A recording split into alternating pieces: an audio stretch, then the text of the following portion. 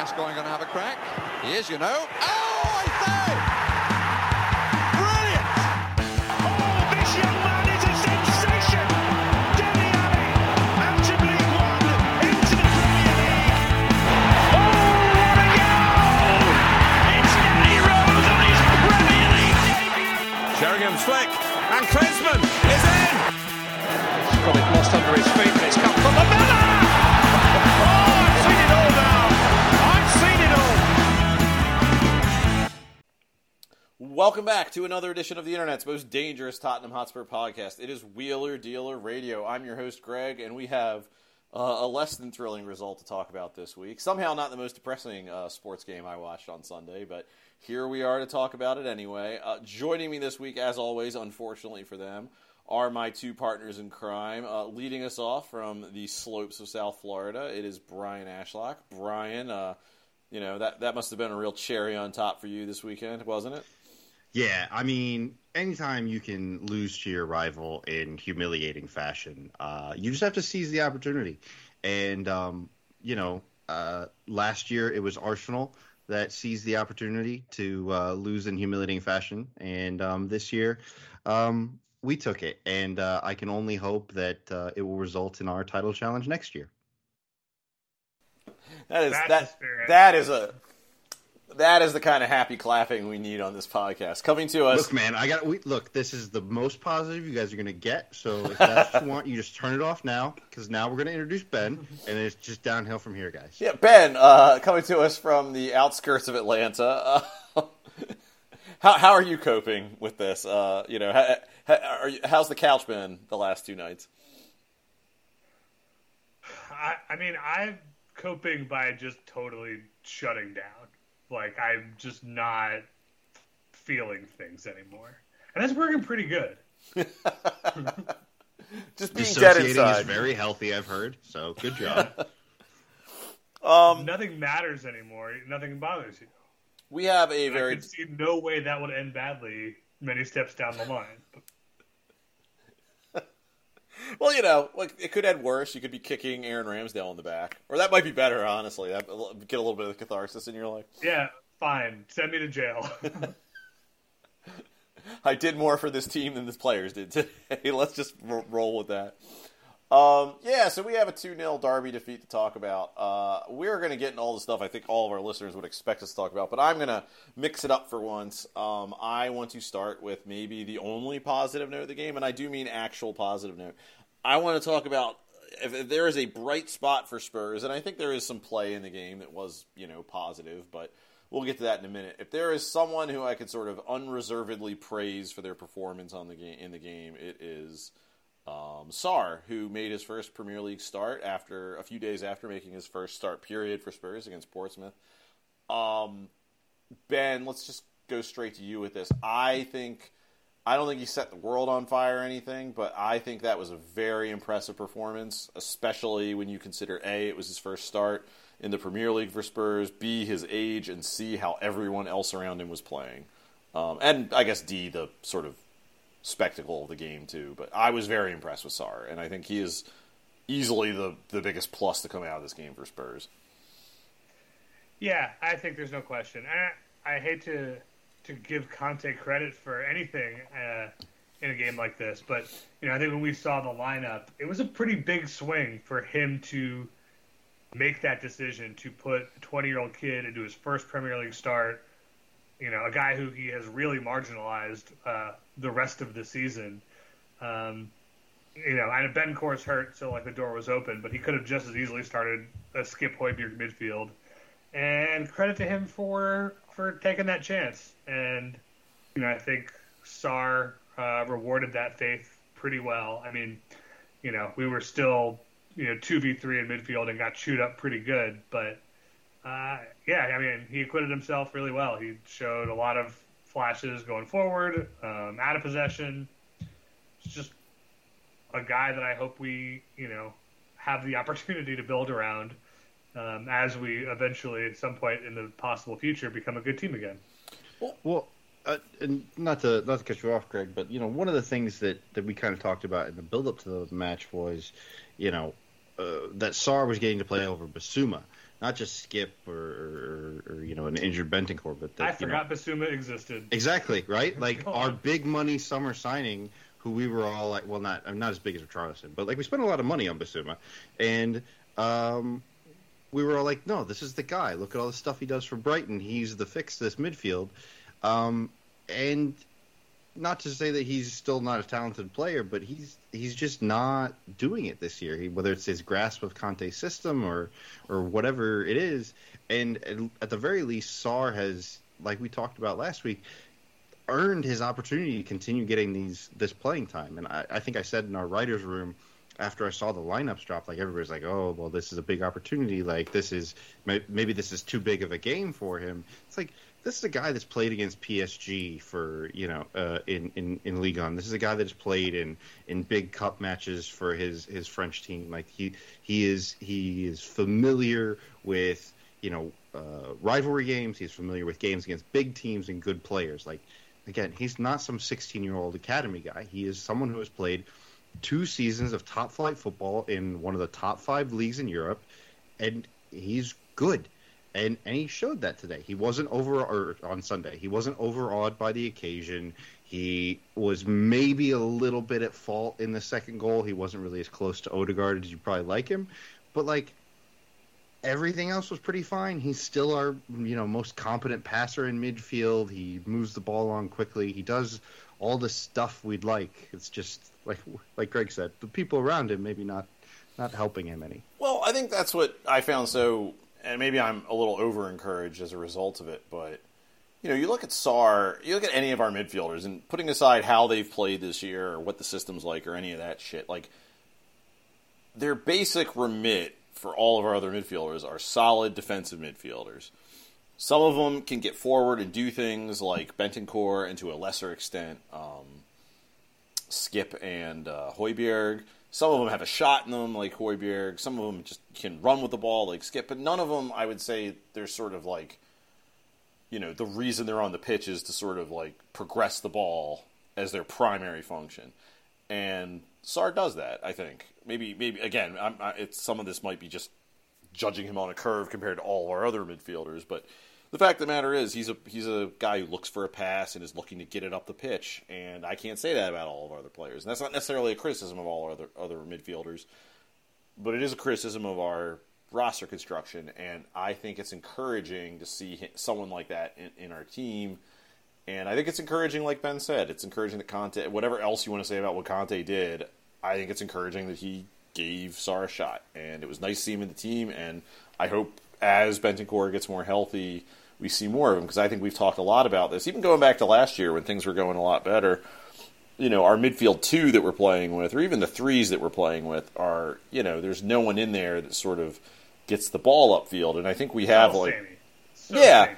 And I feel like we have 4 guys, all 4 of those other guys, I think we would all agree, could be fine if they were paired with some form of a more progressive midfielder, whether that's a Moussa Dembele who dribbles it forward, or a Luka Modric, someone who can pass it, but Granit Xhaka, Martin Odegaard, exactly. And again, to be fair to them, like Conte clearly doesn't want them doing that shit. So maybe if maybe there's a version of Oliver Skip where if you let him off the leash, he can dribble the ball upfield a little more. Or, Højbjerg can play more passes. I don't think that's the case, but my point is, Sarr seems a little more up for it than the other guys in terms of getting the ball up the pitch. And that was really refreshing to see, and maybe the only thing that was refreshing to see in that game.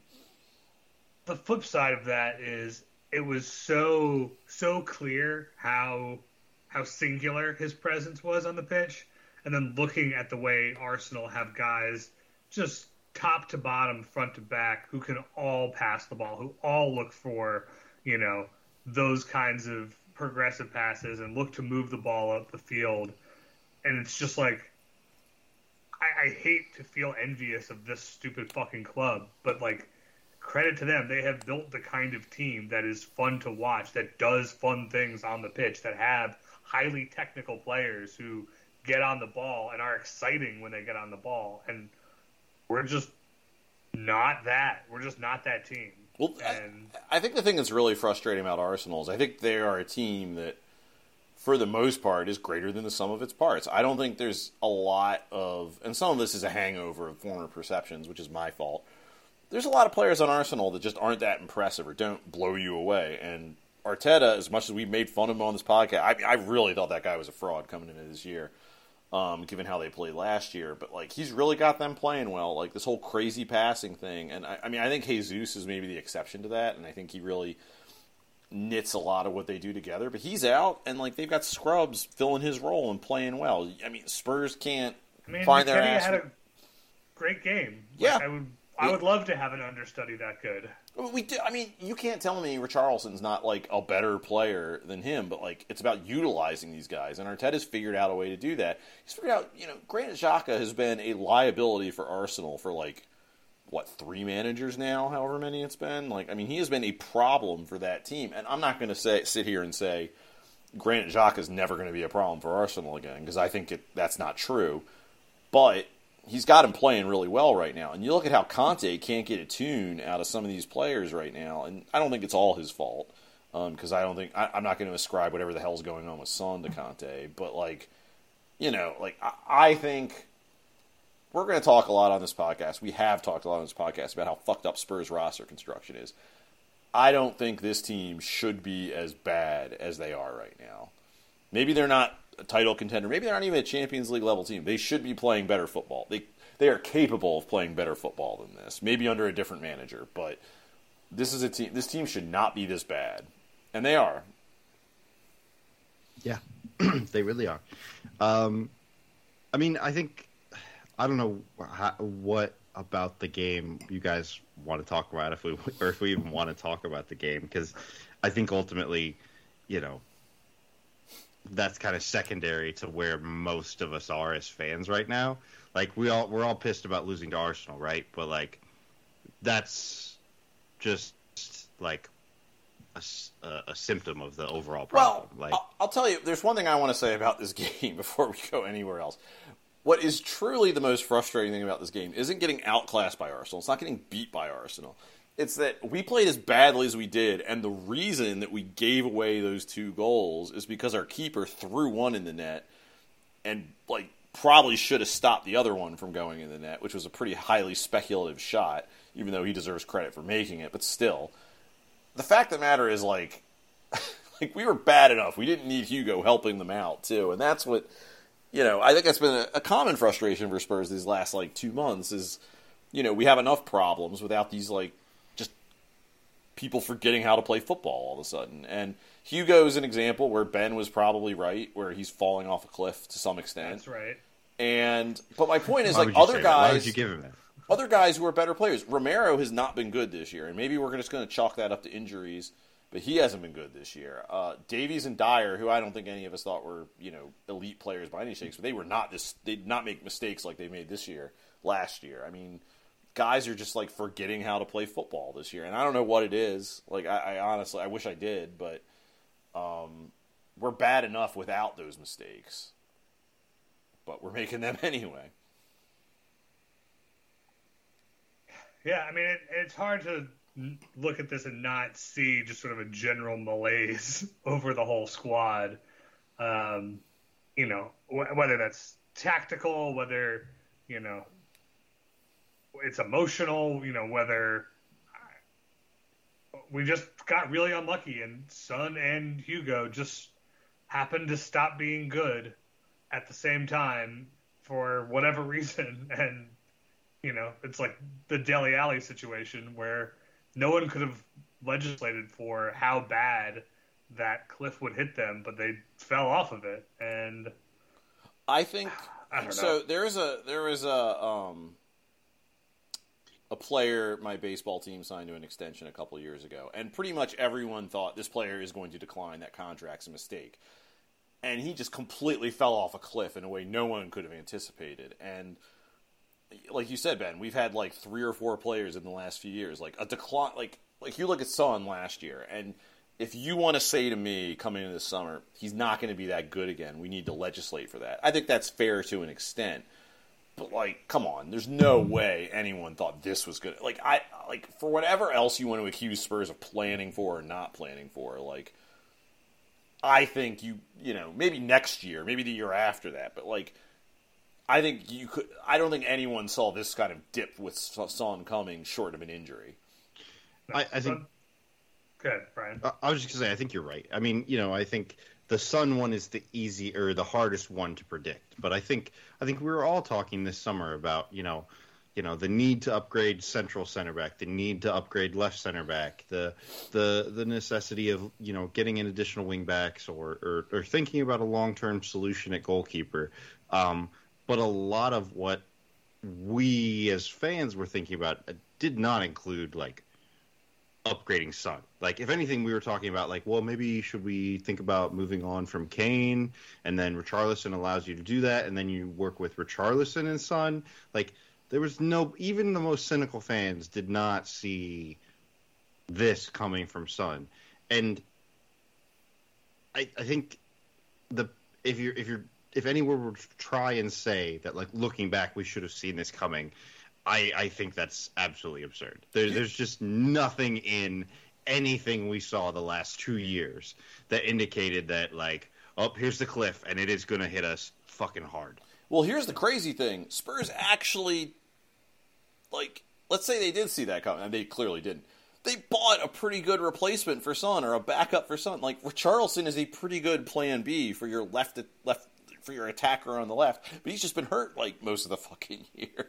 So it's you don't even get the benefit of that.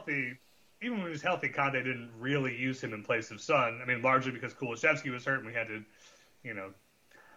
But I don't know how Son stayed on the pitch for 90 minutes in this match. He was so clearly just didn't have it. He had the most shots and the most XG of any Spurs player. He had one really good chance, and honestly, it's the kind of chance I feel like he would have buried last year. And it's just, I look at Son, and it's so frustrating because it's not like he's slow. It just seems like he's got the yips. Like, I mean, do you guys disagree with that? Like, it doesn't look like a physical cliff to me. Maybe I'm talking myself out of things.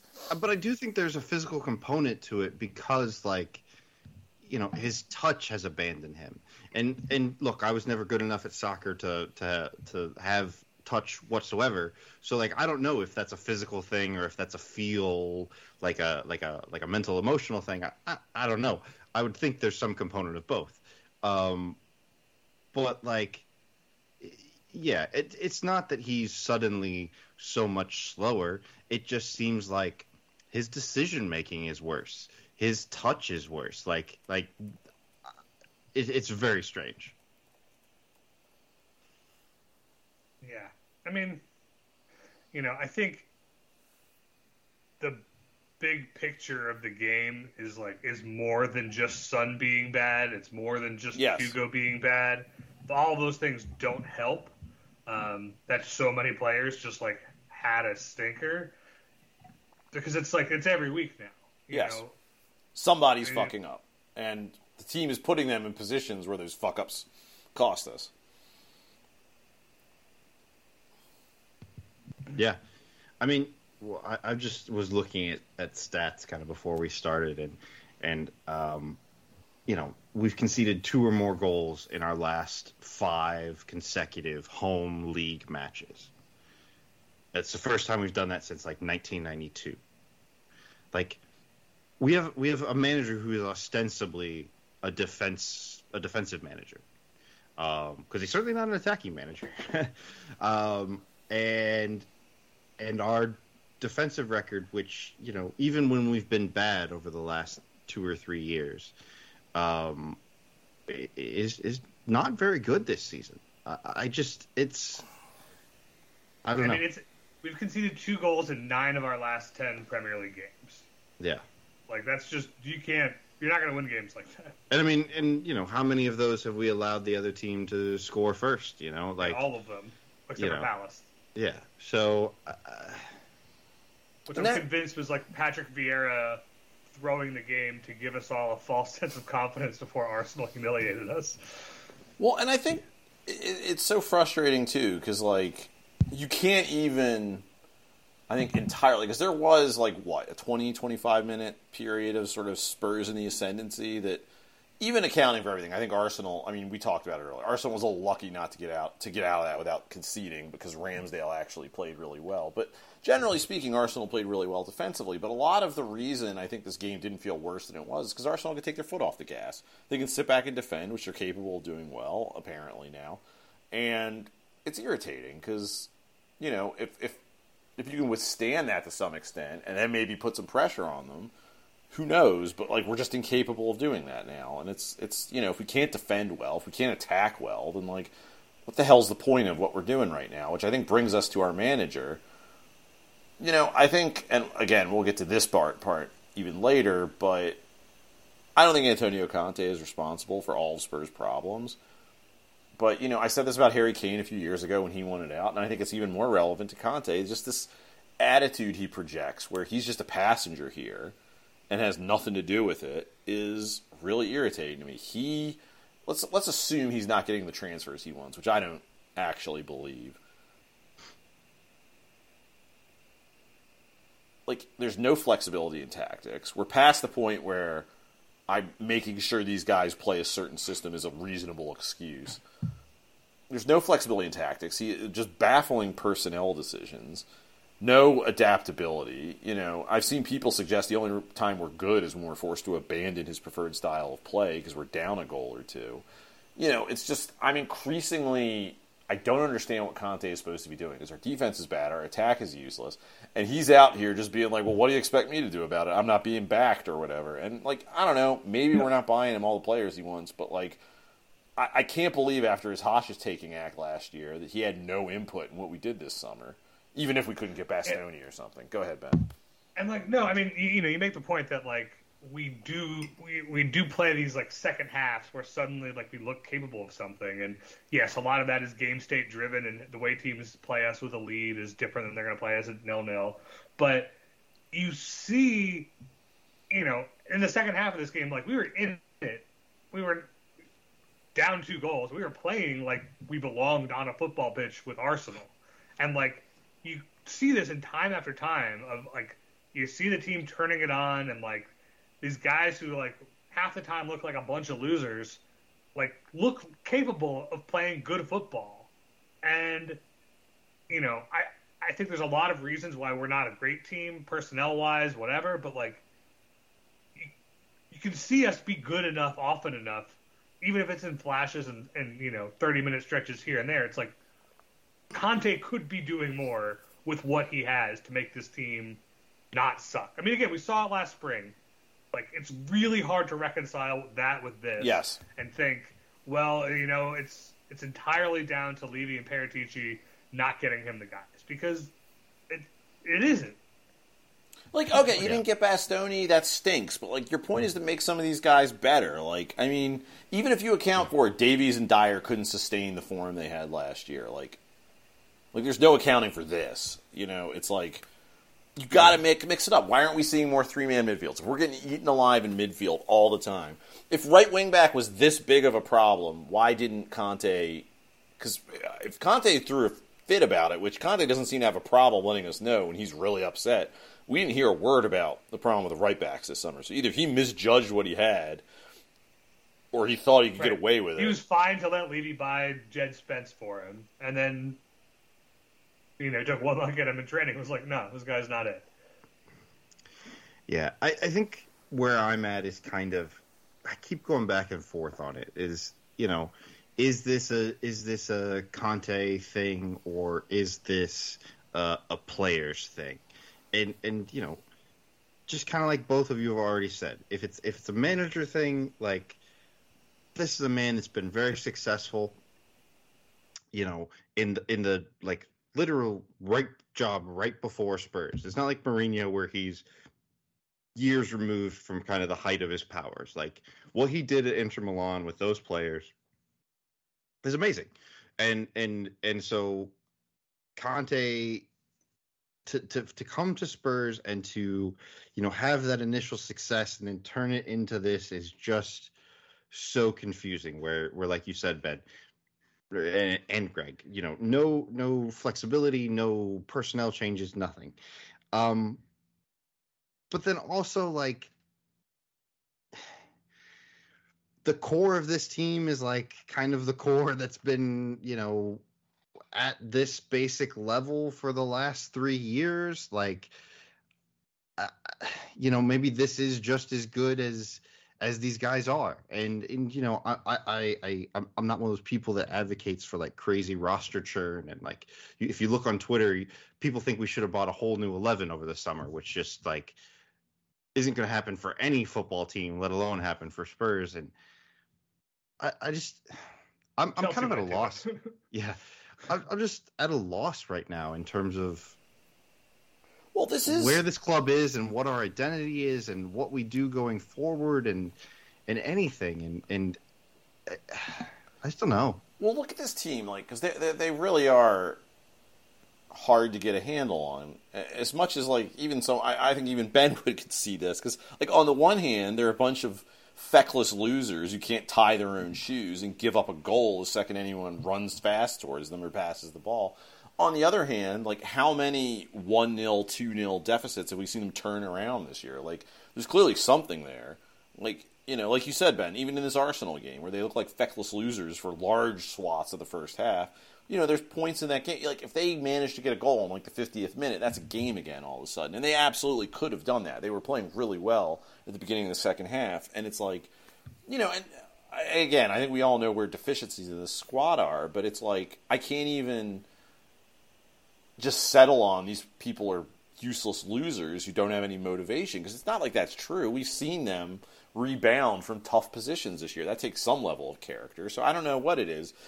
And, I'm forced to, as many problems as there are with our transfer policy and how this team is run and how this team is built, I just, for what we're paying Conte, for what he was able to do with his team last year, like, he should be getting more out of these guys. And now to hear that he wants, that if part of the issue is he's not willing to commit to the team and maybe the players are disenchanted by that, which I think is fair enough, to be 100% honest with you. But Conte's saying he wants, like, a raise if he's going to stick around. Like, I'm sorry, dude. Like, last year was impressive. You wanted to have that demand this summer. That's a conversation that maybe was worth having. But, like, at this point, right now, where we're getting these, like, sub-Mourinho, feckless performances, like, why are you getting a raise? Was feckless the word of your day? Yeah, no, my brain just gets stuck on a rail and I can't get off of it. But it's just, I mean, it's a good word. It's a very good word, very descriptive. Has a lot of strong consonant sounds. I like it. Yeah. Anyway, we feckless, need more feckless, in the squad. feckless, Antonio Feckless. There we go. I don't know. It's just like that he's actually leaking. He wants a fucking raise to stick around after the shit we've had to watch. A feckin' raise. A feckin' raise, yeah. This feckin' guy. I don't know. I'm just really sick of it. And it's like, again, because it's not like the front office have all these doesn't have deficiencies. It's not like Spurs can't be run or built better. But it's like, I'm just tired of him acting like, well, I'm this crazy genius. And if they just gave me the tools I needed, I'd have this team winning the league.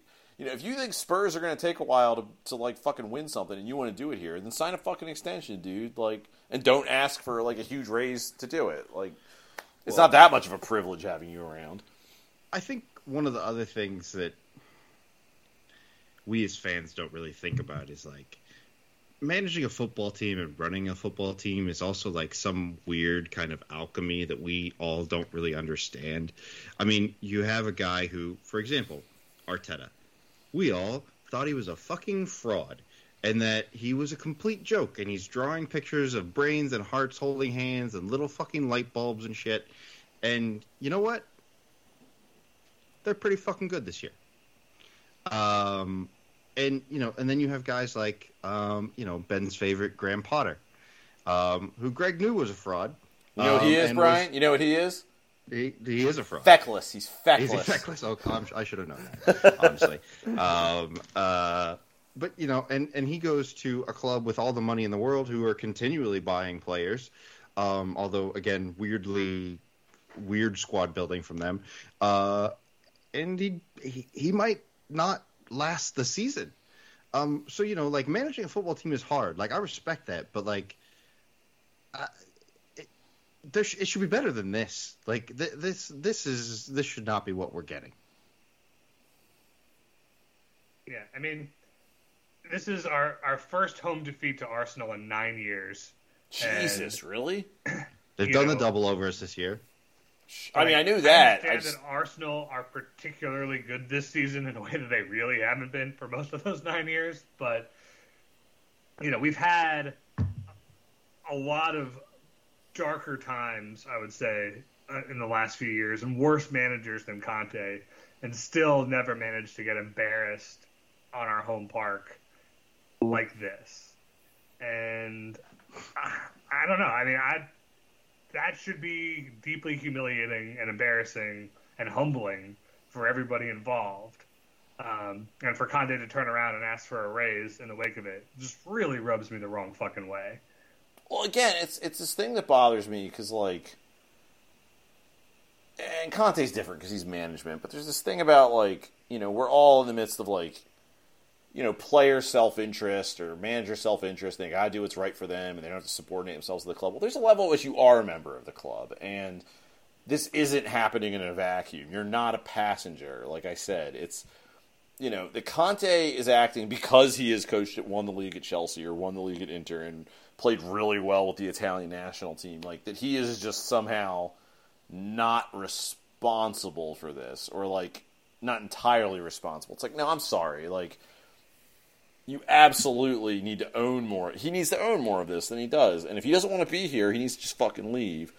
And if he does want to be here, if he does want the hierarchy, then they need to, talk about it. I was talking about this earlier. I can't believe, every other week, we would have, God, if this result had happened last year, Conte would have been, on top of the skywalk threatening to jump off after he called Sky News to film it.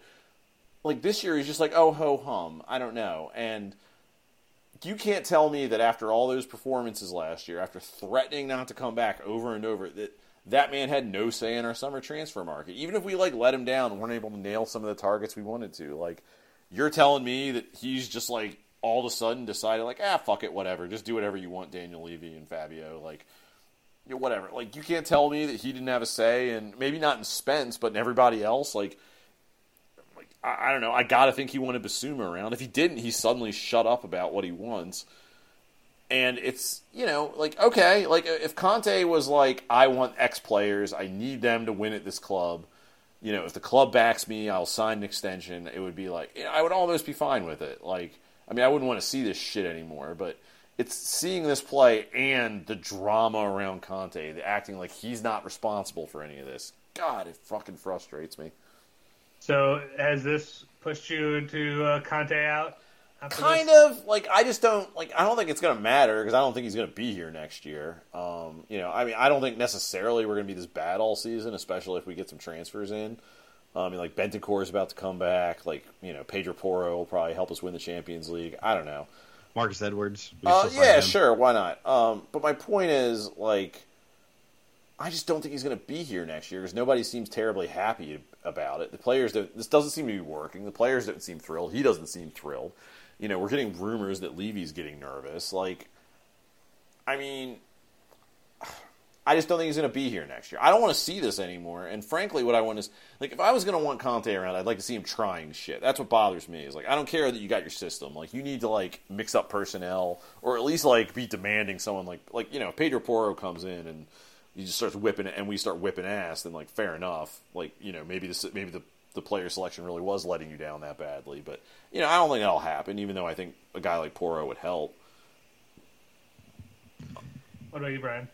Yeah, I don't know. I think, yes, I am now Conte out, but if only because I think something different needs to happen for us to make sure that we secure fourth. And, if Conte out means, Ryan Mason interim manager, then let's just keep Conte until his contract expires. But, if we have some, coherent plan for succession or some we don't have a great coherent manager plan that for we succession. want. Come on. Let's not, Look, I just mean, I don't know. All I'm saying is just, we all know what the end thing here is, and that's Champions League qualification. And right now, it is still reasonable under Conte. We're not that far in points wise. we are basically still, we could finish anywhere from basically second to, I don't know, eighth. And so, let's make sure that it's second, third, fourth that we finish, and that, I just don't think Ryan Mason or an interim manager is going to do that. I think it's much more likely with either a real manager or Antonio Conte. And so, the club has to decide what are you doing? What gives you the best chance to get to that goal? And if you think and based on you being in the building that the players haven't bailed on Conte and that they still want to play for him and that, maybe they'll push on, then Conte in. Fuck it. Whatever. Let's just keep doing the same thing over and over again. But if you're in that building and Harry Kane is like, nah, fuck this. Heung-min Son is playing badly this year because he doesn't like Conte's methods, then you know what you have to do now. He has to go. So we as fans don't have that information, but that's your ultimate decision factor. What gives you the best chance of finishing fourth or above? My gut says I would prefer to do this in the summer. I know this isn't fun to watch and I don't like it. I just don't think we'd make a lot of jokes about Ryan Mason on this podcast. I don't think Ryan Mason is capable of doing this for months at a time yet. Spurs winningest manager. Best win percentage. Fair enough. He is second to none. I think where we're heading, what makes a lot of sense from I don't think it's necessarily the best solution for Spurs. I think we're heading towards Pochettino coming back because I don't think Conte wants to be here. I think Spurs are getting disenchanted with him. And I think Pochettino is the only hire that keeps this fan base keeps a lid on this fan base for the short term. Because even if you go and hire, you go poach Brighton's manager or, I don't know, get anyone else who just screams project manager. This is a long-term thing. We're going to try and do what Arsenal did. I just don't, people are going to be pissed about that. Spurs fans talk about how that's what they want right now. I get why you would want that. It's probably maybe the right move for Spurs. It's going to fucking suck in the short term in all likelihood. I think it probably won't get immediate results. We're probably going to see Harry Kane leave, which isn't going to, as much as we maybe think that needs to happen, I don't think it's going to be a whole lot of fun.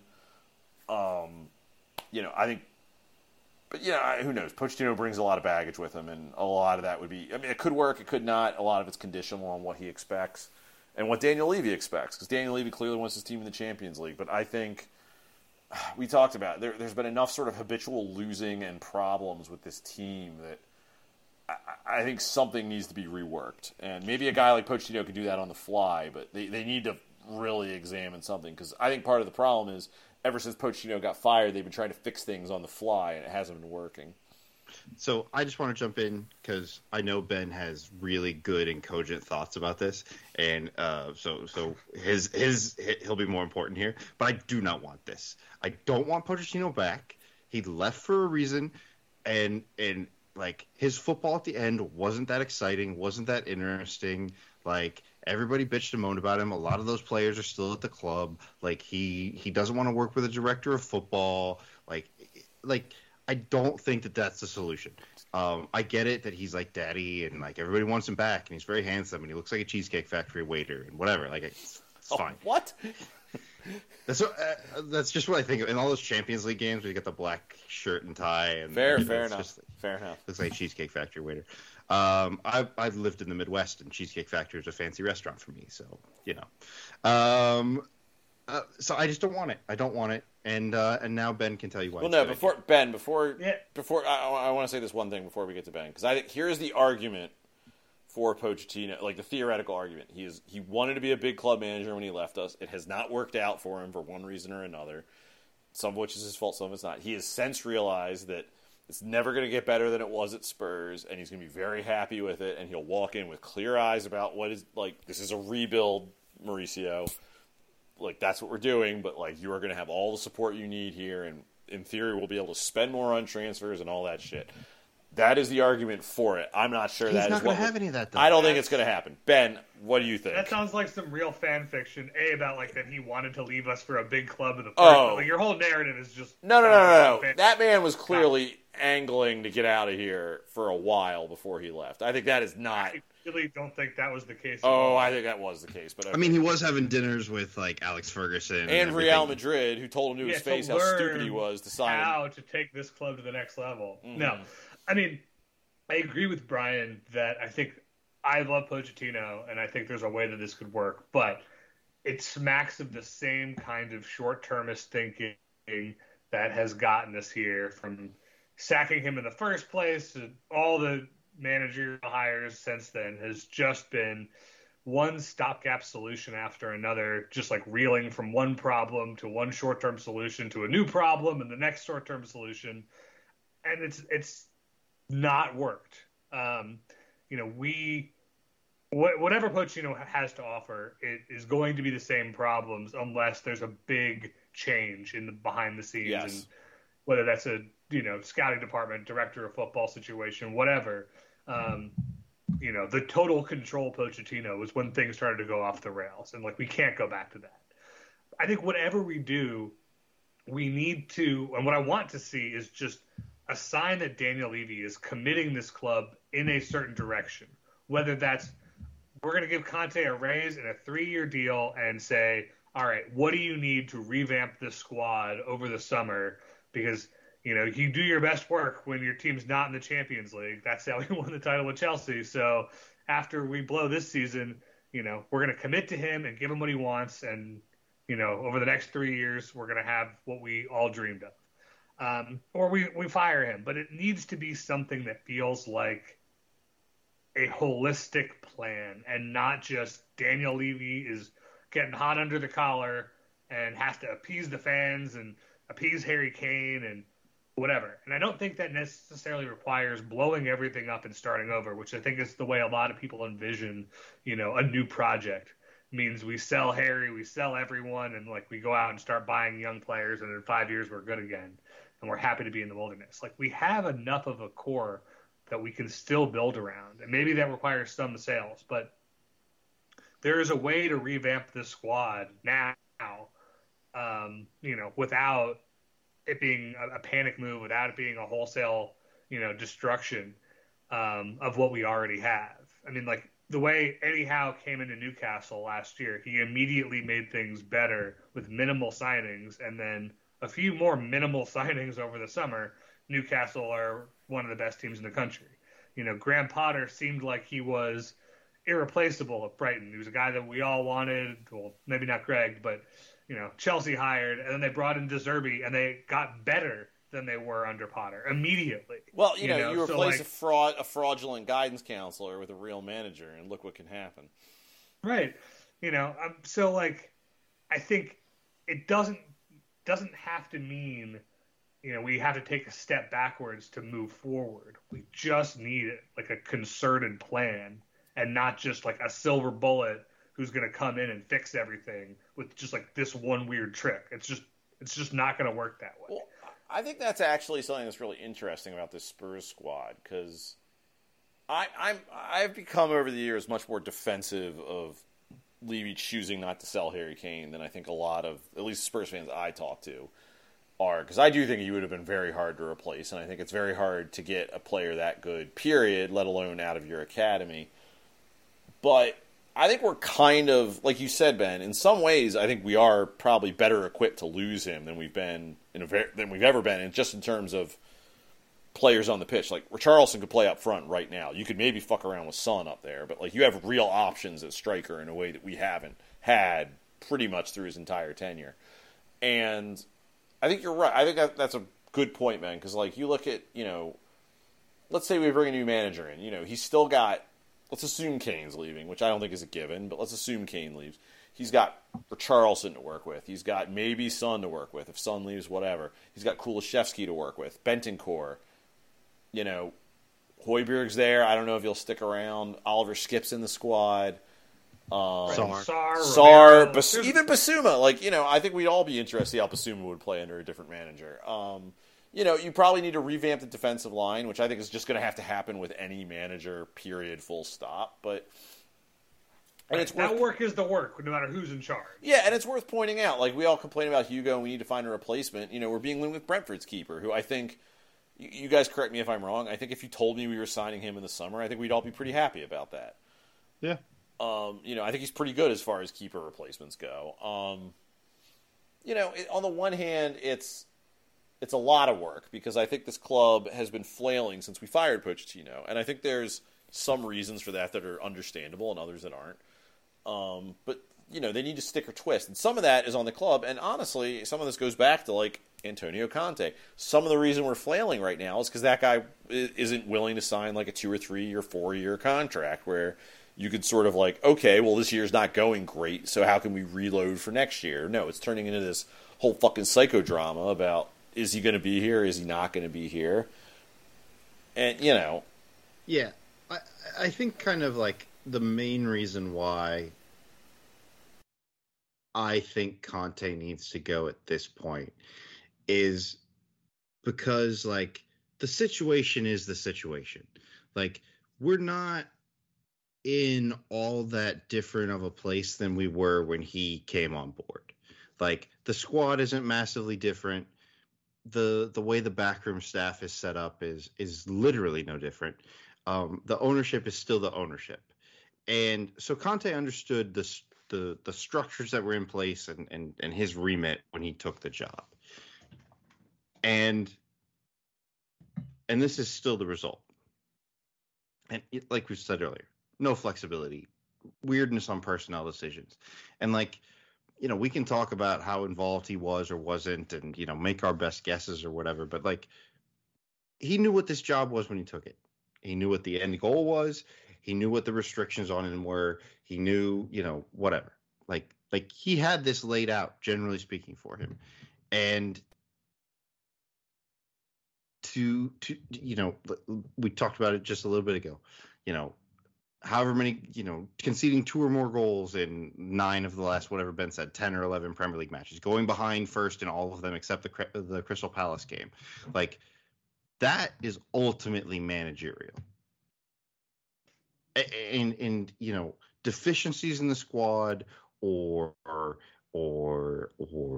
players falling off a cliff, like, sure, you can't predict that, but you can react to it. And you can make changes. And we've shown willingness or ability to do so. Other than the Leicester match where we finally benched Son and then he comes off the bench and scores a hat trick. So that to me is why at the end of the day, this squad with Conte as manager is not going to succeed and long term. Is because he's had every opportunity since the squad came back from the World Cup, in the month leading up to the World Cup. He's had every opportunity to make a change, to tweak the system, to find something or to deploy someone in a different role or anything. And we have done nothing other than continue to try to attempt plan A. And at what point do we stop banging our head against this wall? I think it has to be now. Also, the devil's advocate case is sort of the Arteta case, right? Is he insisted on playing this lightweight, passy team, for years without any real results. Didn't even look like it was progressing until it finally clicked. The personnel lined up perfectly. I mean, they've gotten miraculously lucky with injuries this season. Like, Jesus is like the only notable guy to go down. They've basically played their first 11. But when all those things lined up, this thing that looked like it was definitely not working suddenly started working.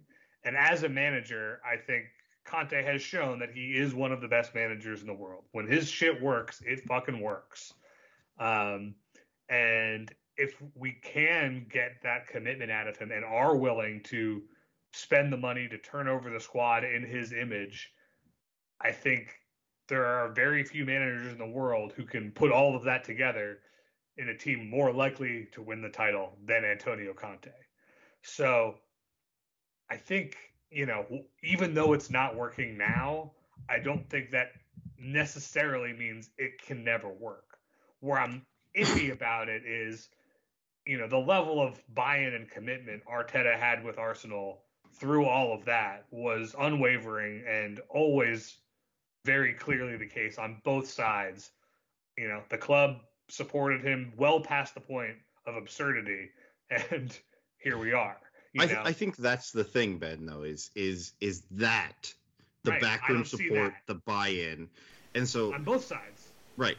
So if you told me that, you know, I don't know, that the club was going to fully back the manager, or whatever we think that means, quote unquote. We're going to back the manager in the transfer market. We're going to turn over the squad. Whatever it is that you or I or Greg or anybody listening to this podcast means, because it thinks that means, because we all think it means something different. And that we were going to commit to his style of play, his personnel, his stuff going forward, then yeah, I would definitely feel differently. But that's not what this club has shown over the last year and a half that Conte's been here. That's not what you know, the product on the pitch has shown. It's just we're in this weird space where we are a big club, but we still have some sort of small club processes or tendencies or whatever you want to call them. And Levy's obsession with big managers and big names and star power has brought us here. And so, like, you know, this summer, you know, who do we sign? Perisic on a free. That's great, right? We all thought it was cool. Like, he's, you know, he's a big name. He's played for Conte. He's a wingback. He's a, you know, World Cup finalist. Da da da da. What has he done for us? I mean, really, like, is he? I understand he was free, but is he worth the salary that he's being paid? Would you rather have, I don't know, Reguilón or someone else out there most of the time? I mean, no. But I mean, that's the thing, is it's like, it's hard, because it's like you see signings like Reguilón and Sessegnon who look like the kinds of guys that anybody would want in a vacuum. They're young, they're high upside, you know, whatever, and they've been worse. I mean, Sessegnon was terrible on Yeah, Sunday. I mean, Sessegnon's been, not my best example I could have picked. But, you know, like, look. But you're right. I mean, yeah. there's an unclear vision and an unclearly successful vision. Yeah, and so, like, Arsenal's vision was pretty clear. They wanted to be Manchester City light. They wanted, you know, a manager that had, you know, the Pep DNA, Arsenal DNA, and so he understood, like, the Wenger legacy. He understood, like, the Barcelona thing, the Pep thing, and he would also work with their young players.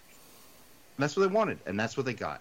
And what we have wanted desperately since Pochettino was fired was to win a trophy. And so we've hired Mourinho and Conte, who, you know, we all tried to rationalize. Well, Ben didn't try to rationalize the Mourinho one, but Greg and I really tried very hard to rationalize the Mourinho one. Yeah, but we knew. But, you know, we have to do content, so it's fine. And so that has been our singular, like, club focus. It has gone from, we are a club that plays attacking football, a club that develops young players, a club that does X, Y, or Z, to, no, we are going to be a club that wins trophies. But we have had no clear path to get from where we actually are to where we want to go.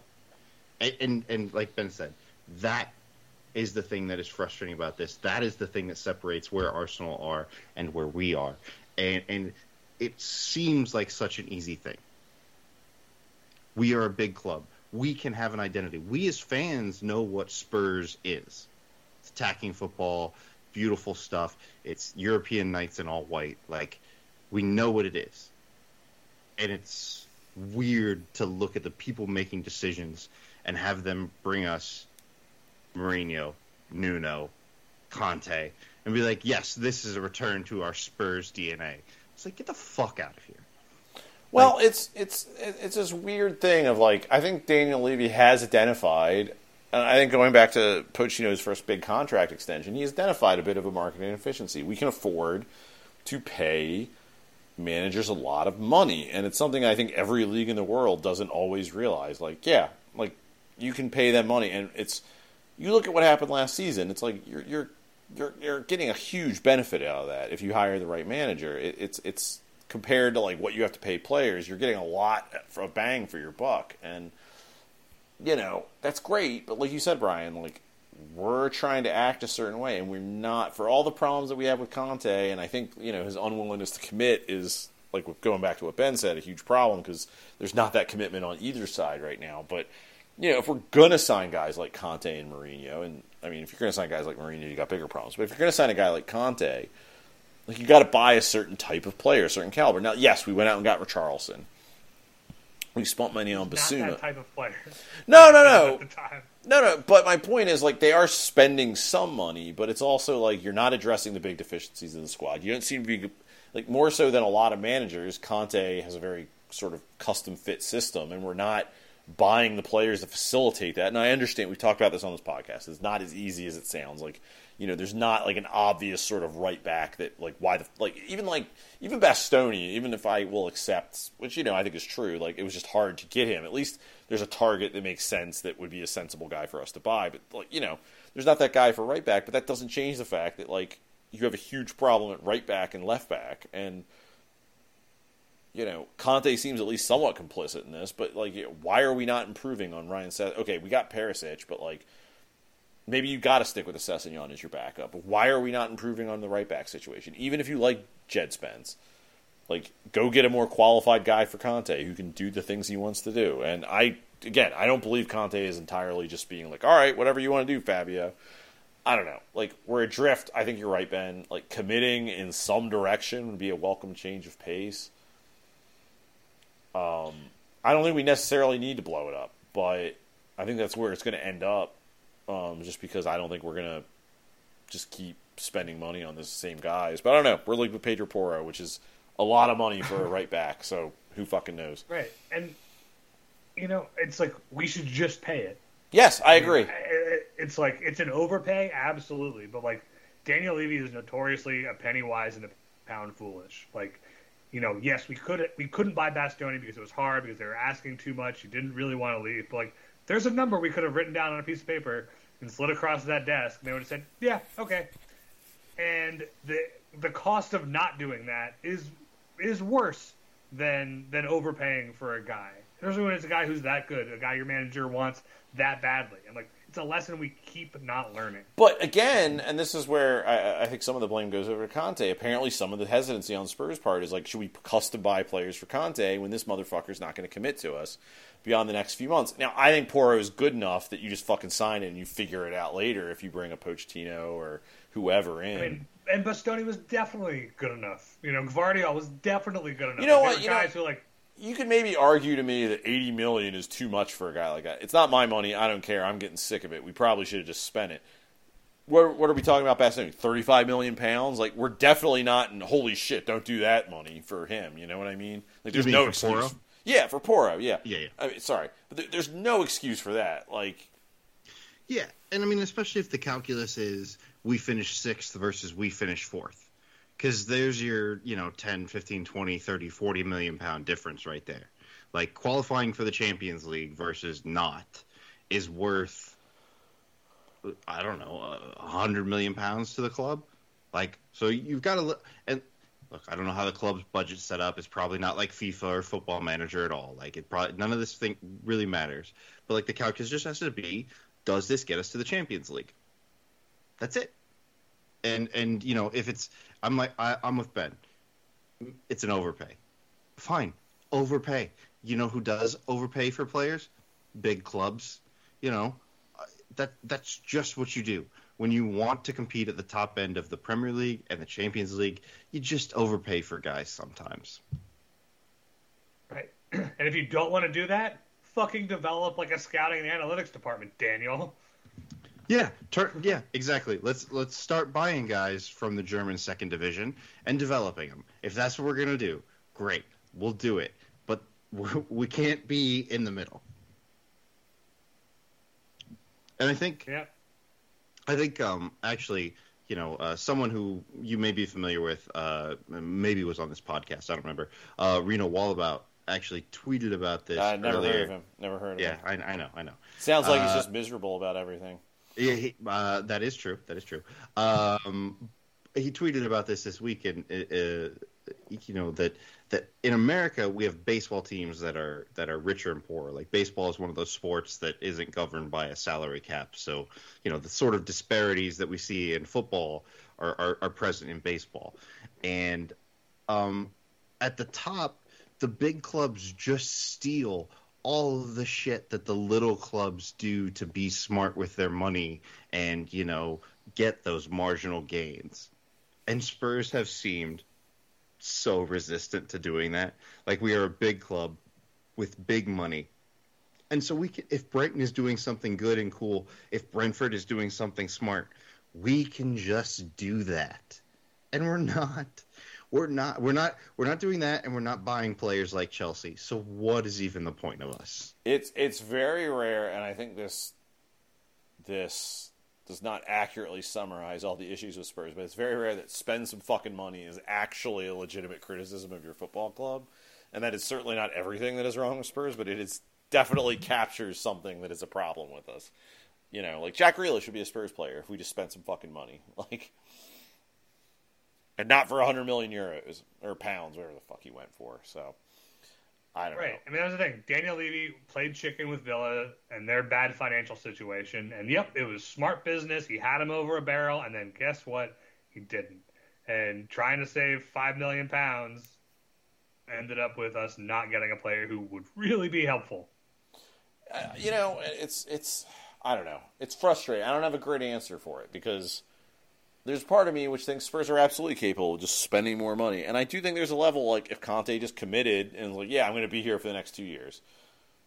Fine, whatever. Like, honestly, that bothers me in concert with how bad we're playing. Like, what bothers me is he just hasn't committed, and he's playing this game of footsie with us again, where it's like, like we were talking about. He wants more money now. He wants assurances. Like, dude, have you looked at the way we're fucking playing? Like, you need to show some fucking humility at least. Like, you're not blameless here.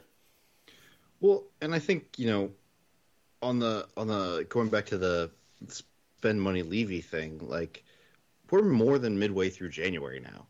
And not only have we not signed anybody, but we're not even really seriously linked with anyone other than Pedro Porro. Yep. And so, like, we keep hearing these things about Spurs would potentially buy up to 3 players, but you're right. I can't think of anyone other than Porro who we've been seriously linked to. Maybe Edwards a few weeks ago, but... And I mean, we spent, kind of all the lead up to this January window being like, well, January might be weird because I said it like 27 times on this show. Like, that January will be weird and that we don't know what the World Cup and that maybe there'll be a more active window. And it's not. It's just been the same. And teams, it looks like, did not use the month off that they had to line up signings or negotiate stuff because there wasn't like just some flurry of deals on January 1. And we're, it's January 17th in the U.S. right now, January 18th in the U.K. And we've nothing, not even a shit ton of rumors. I know. Spurs need to commit to something. There needs to be a strategy, and I don't think it's going to be like this the rest of the season necessarily. But like, it might be boring and dull like it had been before this. But they need to figure something out. I don't know what, but they need to figure something out. If only for us, the content creators, who are the true victims here. I mean, Chelsea have signed 5 players already. And to be fair, it's not going terribly well for them. 4 of them are defenders. So, I mean, it's not great business that they're doing. And I mean, one of them's suspended for the next, 4 games. But yeah. And they might potentially have to release Aubameyang just to accommodate the one signing and, whatever. But I guess my thing is like Greg said, looking at the season going forward is I would like us to be fun. Like obviously for the reasons Greg mentioned, like as I don't like the term content creators. That makes me feel gross. Podcasters, we can stick with that, right? I just want something fun to talk about. Like, Yes. I don't know if we lose 4-3, but like we played some really cool passing football and we were knocking it around, and I think I'd enjoy that. I mean, I'm sure we've done podcasts like that from the Pochettino and Redknapp era Spurs where maybe we were not as excited about that, but like. I don't know. I just want us to be fun and interesting, and this whole conceding multiple goals, going behind early, playing the same dreary stuff that we've been playing for 3 years. I'm not enjoying it. Like, I don't want to do this. Yeah. I mean, my only hope right now is January. Like, we saw the way the Kuliszewski and Bentancur signings revitalized and transformed our season last year. There's a small part of my brain that hasn't quit on this team entirely and still believes that that's a possibility. You just get those two guys in, and all of a sudden, we can make a run. You get a real attacking fullback. Bentancur gets healthy. Who knows? We win the Champions League. Yeah. And I mean, those both signings happened January 31st. So maybe we just have to wait 14 more days. Having seen that last year, I would have hoped that we would have maybe pulled the trigger a little earlier, so we could have it for learn longer. from our past experiences? Yeah, no, surely not. That way lies madness. Well, I can't think of a better place to end it on than there. Spurs play City later this week. There's really no good outcomes for that game, so I don't think we're going to talk about it now. We'll talk about it next week. We should throw the game. I don't care. Yeah, you know what? I'll give Conte a mulligan. I don't care how bad we play. Let City win. We'll resume the conversation about your job security next week. No added pressure from this podcast. Right. If you want to throw City a bone in their race to derail Arsenal's title challenge, fine by me. Yeah, we're just going to pretend it didn't happen. We will pick up regular service the next week. But all right, clip this and then play it before next week's episode, and then we'll see if their opinions line up, everybody. On that note, I think it's time to wrap it up. Brian, where can people find you on the internet? You can find me on Twitter at Brian_Ashlock. That is Brian with a Y. Ben, where can people find you on Twitter.com? You can find me on Twitter at ComradeUSpurs. Do you have any alternate sites with a Y? Do you have any alternate sites you want to promote? No, I don't. Okay. Mastodon's for nerds. Okay. You can find me on Twitter at Skipjack0079, and you can also find our podcast at WDR Podcast. That's WDR as in Wheeler Dealer Radio. For Ben, for Brian, I've been your host, Greg. Also, I guess, for Brett Rainbow. Come on, you Spurs, please, for once.